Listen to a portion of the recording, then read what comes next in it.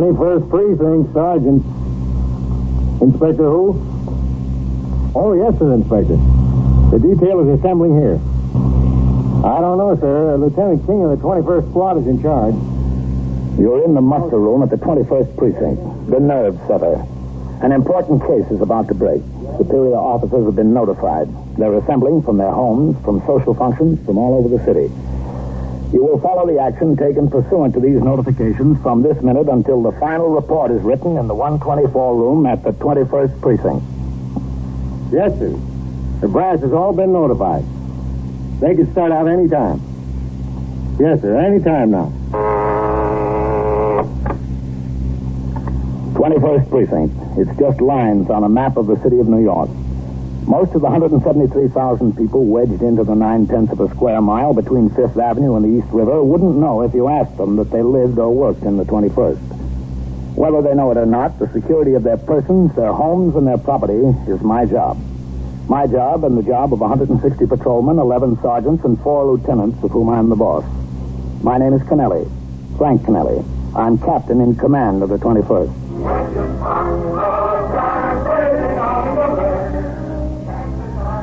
I'd been off duty since 6 o'clock. I was not due back at the station house until 4 p.m. the next afternoon, when I would work straight through until 8 the following morning. At 6:30, I met my wife at Frank and Norman's, a steakhouse on 54th Street near Broadway. We had dinner and took a cab to the 46th Street Theater to see the hit musical Guys and Dolls, an occasion we had both looked forward to for a year. The first act was fine.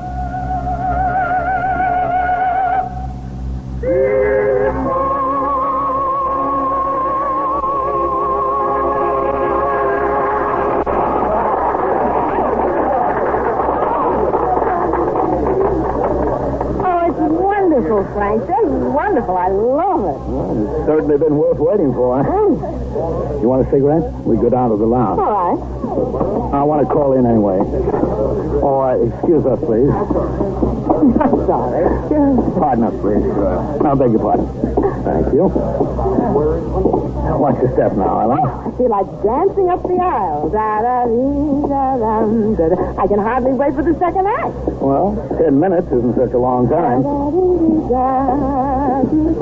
According to the Manual of Procedure, a precinct commander, although off duty, is never relieved of the responsibility of his command. Consequently, he is obliged to keep the desk officer informed regarding his whereabouts.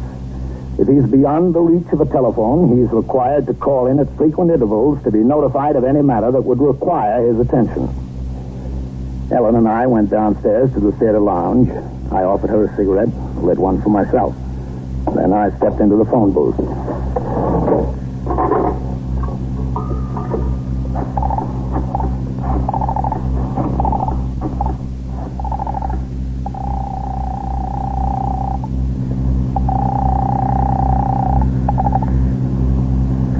Precinct, Sergeant. There's Captain Canelli, Sergeant. Oh, hello, Captain. Good you called. What do we got? Well, you know those 3 guys who escaped from the federal penitentiary in Pennsylvania and robbed a bank in the Bronx? Yeah? Well, I think they got them spotted. In the precinct? Yes, sir. 611 East 67th Street. The information came to one of our men walking a post over there. Farrell. Good. Are they sure it's them? Well, they must be. The detectives are getting ready to hit the place. Well, I want you to notify division on it. Yes, sir. And put me through to Lieutenant King. You got a couple of messages here, Captain. Well, hold them till I get in, Sergeant. Yes, sir. Hold on. I'll connect you upstairs.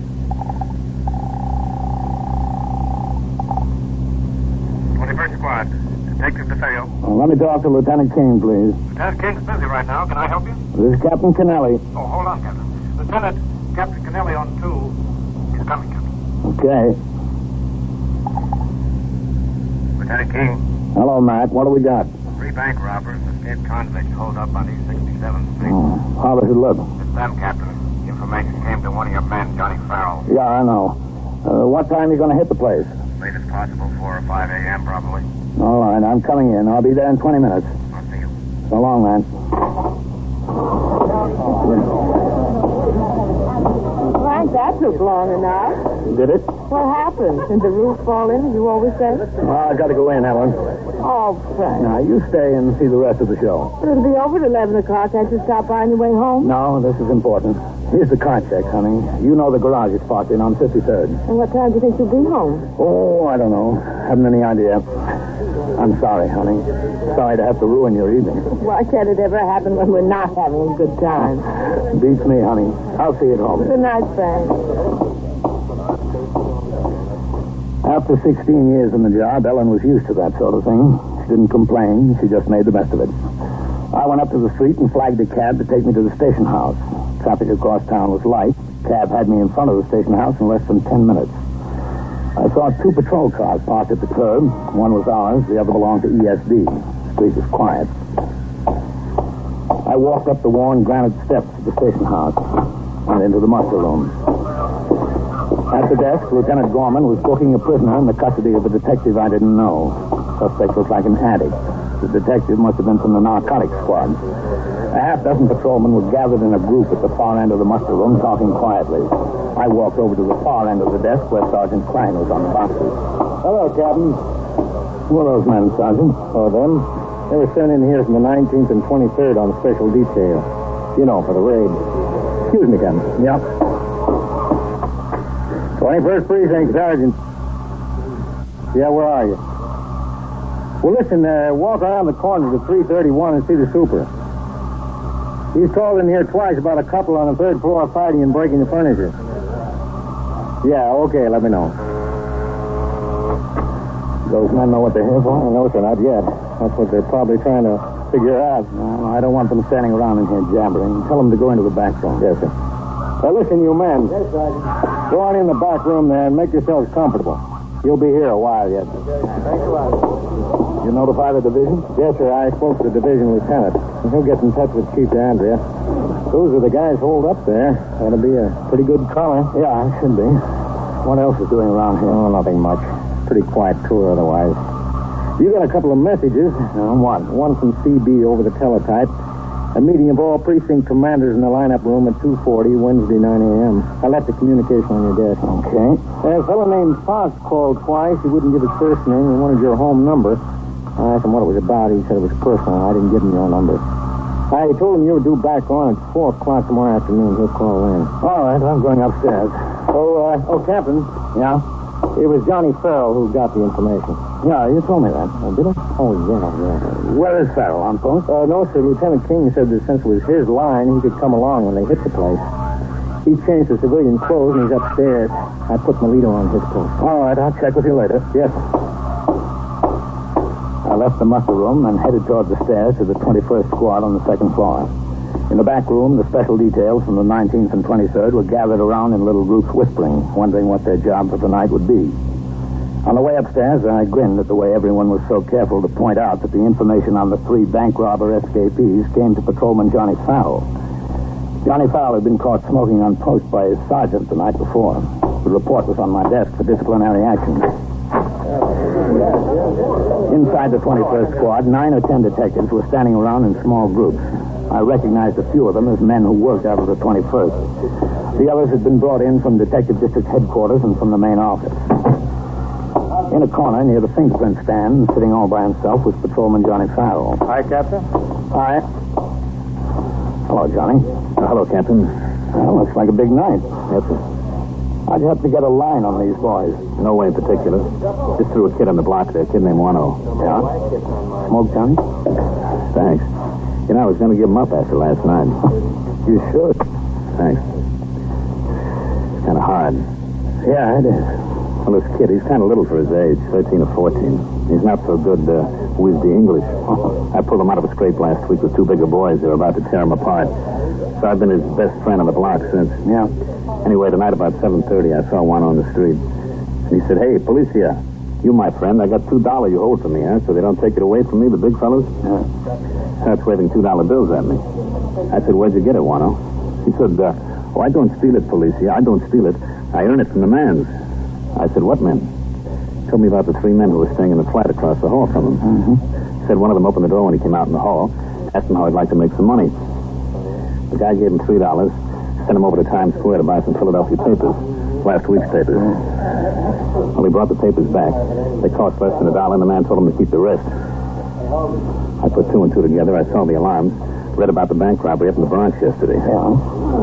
Well, I knew the same 3 guys had been made in a couple of jobs in Philadelphia. And I knew they broke out of a federal penitentiary. I started asking one a few questions about the man. It looked pretty good to me, so I called in. Told Sergeant Klein about it. He connected me with Lieutenant King up here. Guess it looked pretty good to him, too. He told me to come in and bring Wano, and that's it. Where's this kid, Wano? Oh, well, Lieutenant King didn't want him on the block tonight. The lieutenant was going up to the stadium with his brother. His brother works for Con Ed. Yeah. When this came up, he couldn't go. So he had his brother take the kid on the other ticket. Wano thought that was a great idea. I do, too. How'd they make sure it's the right 3? Well, after Lieutenant King talked to Wano for a while, he sent one of his men over and got the super of the building and somebody else, another neighbor, in here. Super had gotten a good look at one of them, so it's definite. Good. Good work, Johnny. I understand you're going along when we hit the place. You bet. Okay, I'm going in to talk to Lieutenant King. Who's that in there with him? That's the super captain. I think he's getting a layout of the building, you know. Yeah. All right, I'll see you. And, do your smoking at the right time, will you? Yeah, Captain. Sure. Oh, Matt. Oh, hello, Captain. Come in. Want to shut the door? Yeah.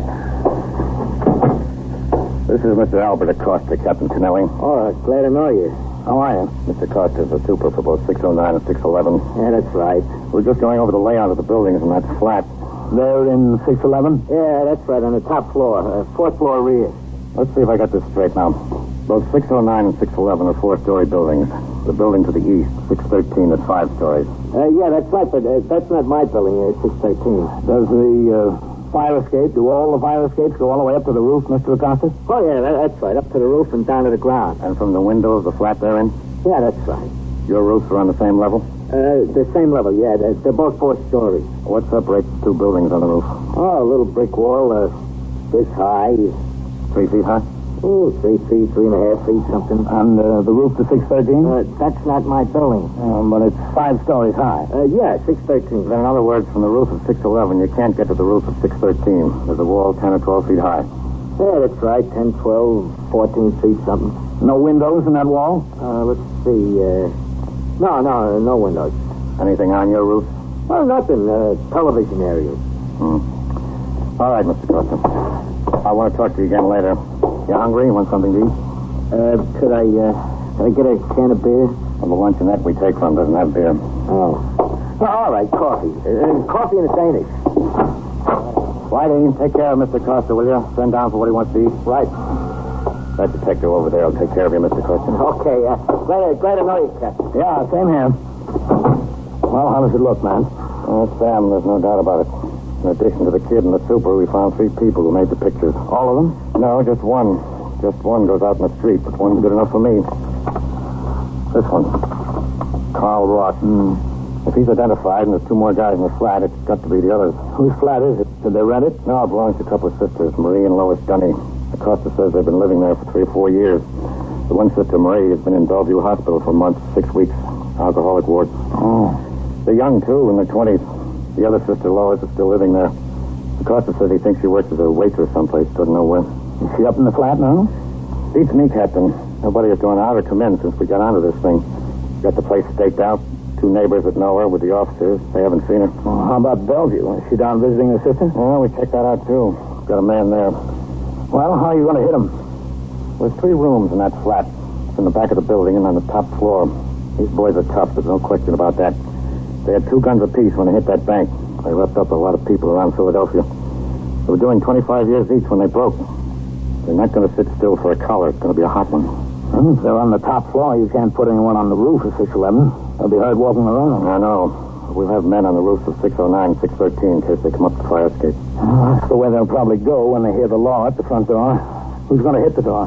Myself, Johnny Farrell, if he wants to. He'll want to. And 1 or 2 others. Including me? Yes, sir. I've got 2 men from the emergency squad detailed. They'll be there with access to work in the door if they give it a fight. All right. What time? I figure 4 a.m. There'll be less people on the street and less people up and around in the building. Also, these guys might be sound asleep by then. If we can nail them when they're asleep, or at least sleepy, there's not so much chance of fireworks. How about your notifications? They're all made. The brass will start streaming in here about midnight. There's 6 or 8 drops from the 19th and 23rd. They're in the back room now. Yeah, I know. How much of the show did you get to see? Mr. Jamie? Come in. Lieutenant, Whitey says the Theo's on 3. He wants to talk to you. Okay, thanks. Yep. 21st Squad, Lieutenant King. Hey, Lieutenant. Yeah, Chief. We got the girl at Lois Denny. We got her as she was walking into the house. Good, Chief. Fine. It's not so fine, Lieutenant. She told me they were expecting her home at 11 o'clock. 11 o'clock at the latest. Shall I bring her in, Lieutenant? No. Where are you? I'm using the phone in Mix's funeral chapel around the corner. Who's there? Just Mix. Mrs. Slum. Okay, Chief. Stay there. We'll be right over. We've got trouble, Captain. Oh? They've got the girl. Ross and them expect her back in the flat no later than 11. You can't wait until 4 a.m., Matt. You'll have to hit right away, as soon as possible. What about all the brass? They've been notified for 4 a.m. We can't wait, Matt. We'll notify them again. That's all. It's been moved up. Okay. Whitey, Ben, Al. Come in here, huh? All right, now listen. We're making a change. We've got to move quick. Got to hit them as soon as possible. Ben, get hold of ESG. You are listening to 21st Precinct, a factual account of the way the police work in the world's largest city. A new... Now back to 21st Precinct and Captain Frank Canelli. Although we knew hardly more than her name, Lois Dunny had become the key to the situation. The fugitives expected her to return by 11 p.m. If she didn't show up, they might suspect she'd been apprehended. Lieutenant King got his detectives ready to spring immediately. I gave final instructions to the uniformed officers who were going to assist. And then together we drove up 2nd Avenue to Mix's funeral chapel. Okay, this is good. Captain? Go ahead, man. Find a place to park and walk on back there. Yes? Okay. Yeah, great place to start out from, Undertaker. Better to start out from there, man. He's got a point. Go ahead. At least it's air conditioned. There they are, back in the office. Not a bad-looking head. No, not too bad. Hello, Dave. Hello, Lieutenant. Captain. Hi, Dave. This is Lois Dunny. How are you? Hello. You're in a big jam, you know that, don't you, miss? Yes, I suppose so. No supposing about it, you are. That's Carl Ross up in your apartment, isn't it? Yes. And the others? I showed you the pictures of all of them, Lieutenant. She identified them. I wasn't doing anything wrong. I just rented out some rooms to those boys for a little money. Anybody's entitled to make a little money. Not that much. How much? They've been there 3 days. They've already given her $275. Didn't you know who they were? No. Now, don't lie to us. You knew who they were. They knew you, or at least one of them did. Which one? I didn't know them. Now, look, come off it. I told you were in a jam. If you don't start telling us the truth, you'll be in a bigger jam. I'm not kidding. Now, how about it? Who are you anyway? I gotta know who I'm talking My to. name is Lieutenant King. This is Captain Canelli. That good enough for you? I've been telling you the truth. Listen, you're a pretty bad liar. I'm going to tell this officer to take you downtown. Steve, float her in the car. Matt, wait a minute. Look, miss, you're not doing yourself a bit of good. All we want is the truth. You tell us the truth, and I'll see that you get every break you're entitled to. Which one did you know, Lois? Carl. I knew Carl. For how long? I worked in Pittsburgh a while, a couple of years ago. I knew him then. But I didn't know he was anything like what he is. Honest, I didn't. Not then. Well, when did you hear it? After he got in trouble, I was back in New York. Somebody wrote me. One of my friends. If you have time to wait, the facts eventually will develop. But we had neither time to wait nor time to waste. There are 2 ways to get information quickly. One is to be stern, the other is to be full of sympathy. Most often, the lying witness will turn to the friendly officer and tell him exactly what he wants to know. Haven't heard from him in years, but one day there he is. He just turns up in the cafe where I work. There he is. By himself? Yeah, by himself then. When was that? Last Tuesday. I read about him and about how he and those others broke out of jail and what they did in Philadelphia and all that. Weren't you scared? No, not too. I told you, when I knew him in Pittsburgh, he seemed like a very nice boy. He was very nice to me. Did you ask him anything about that? Yeah, sure. Naturally. And he said that everybody had him and his friends wrong. They didn't mean any harm. Well, I mean, you know, he's good looking. He likes to spend money. How'd they come to stay in your flat? That was the first thing he asked me. Did I know where he and his friends could get a place? Well, my sister's been in the hospital, and I had a big place all by myself. So I told Carl, I told him if you want to, I've got a big place with an extra bedroom and all that, and a sofa in the living room, so they said okay, and that was that. How'd they know you wouldn't go to the police? I don't know. Carl vouched for me with the others, I guess. They paid me all this money, and they promised to give me $500 more when they left. I guess they figured I wanted the $500. You did, too, didn't you? Well, I mean, my sister was in the hospital. I didn't have a nickel except what I made, sure. They expect you home at 11 o'clock? Around 11, yeah. Why 11? Well, this is my late night on. I work until 10. Carl knows that. You ever see any guns up there? Well, Did you, Lois? yes, they've got guns. How many? I don't know, honest, plenty. But I never counted them. I was too scared to get near them. I don't like guns. Have you got your key to the place? Yeah, I got it, but it won't do you any good. They keep the door bolted from the inside all the time. Listen, Carl told me, he said no matter what, he wasn't going back. The others, too. They said they'd die on the spot first and kill anybody who wants to argue with them about it. Cops, they meant. Yeah, I figured that's who they meant. In another few minutes of interrogation, we had all the information we needed about the interior of Lois Dunny's flat and what we could expect to find there. Lois Dunning was taken to the precinct house in the custody of a detective. Meanwhile, nearly 50 uniformed officers and detectives assigned to the detail were given their posts and told of their duties. 4 men were assigned to the roofs of 609 and 613. 8 men were posted in various places in front of and across the street from 611. 4 men were assigned to the rear courtyard behind 611. Men from the Emergency Service Division set up a portable generator floodlight on the roof directly across the rear courtyard of 611 so that the entire fire escape could be spotlighted. Another such unit was held in readiness for use in front of the house.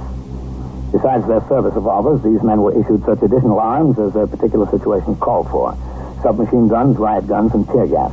Lieutenant King, myself, Johnny Farrell, 2 other detectives from the 21st Squad, 3 men from ESD, 2 carrying axes, another a submachine gun, led the way into 611. Behind us followed a half dozen or so other officers. As we walked up the dim-lit stairs, 2 men dropped off on each floor to block any attempted escape and to keep curious tenants out of harm's way. 2 more were left at the top of the stairs in the 4th floor hallway. The rest of us walked to the 4th floor rear. We stopped at the door. We listened. The radio was on inside. Okay.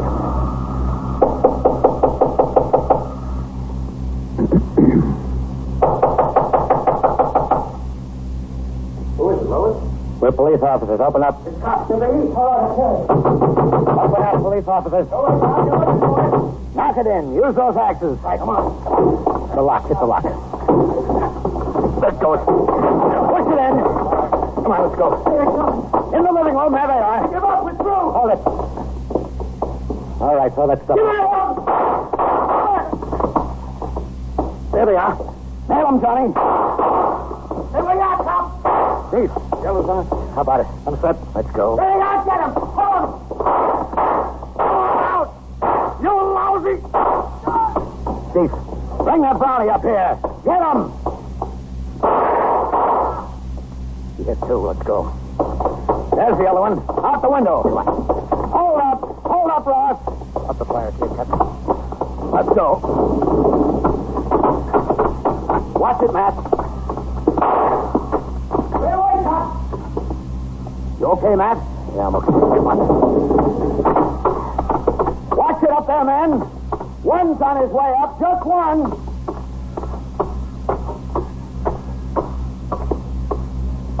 I see him, Matt. Duck. He's on the roof. Come on. There he goes. He's on the roof. I see him. He's going for the ventilator. Yeah. Well, it beats me. There he is. Behind the ventilator. Behind the ventilator. Let's get him.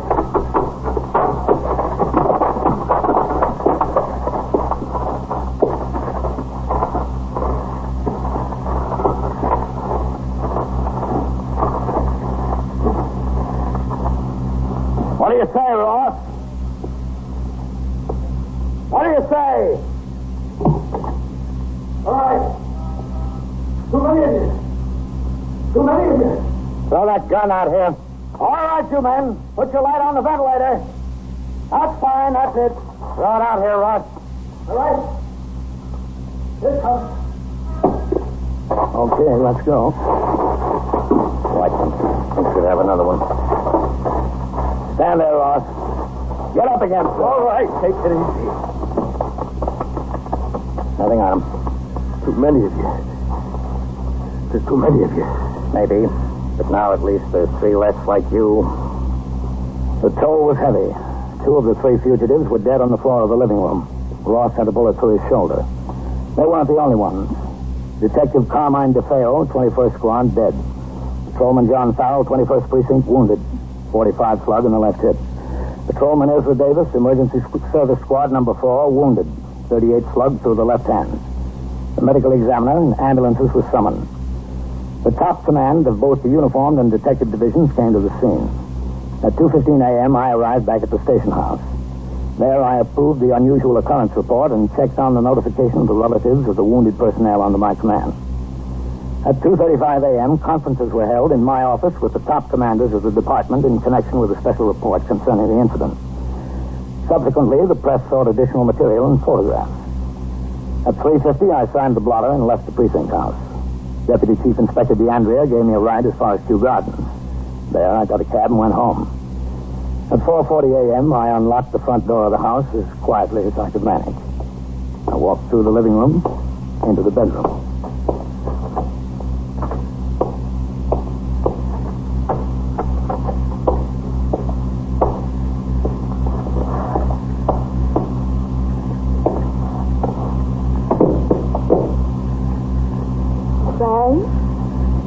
Yeah, honey? Oh, what time is it? Late. Are you tired? Yep, kind of. You know what? What? You missed a very exciting show. Yeah, honey. I bet I did.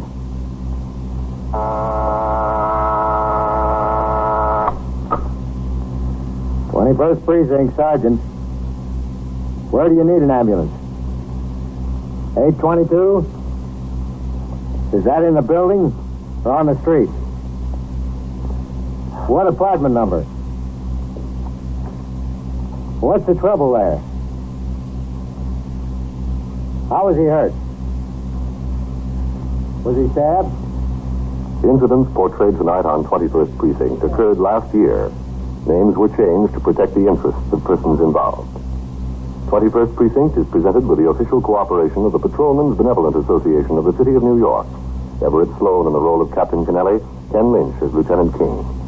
Featured in tonight's cast were Joan Loring and Barbara Weeks, Lawson Zerby, Bill Lipton, Wendell Holmes, and Mandel Kramer. Written and directed by Stanley Niss, produced for CBS Radio by John Ives. Art Hanna speaking. This is the CBS Radio Network.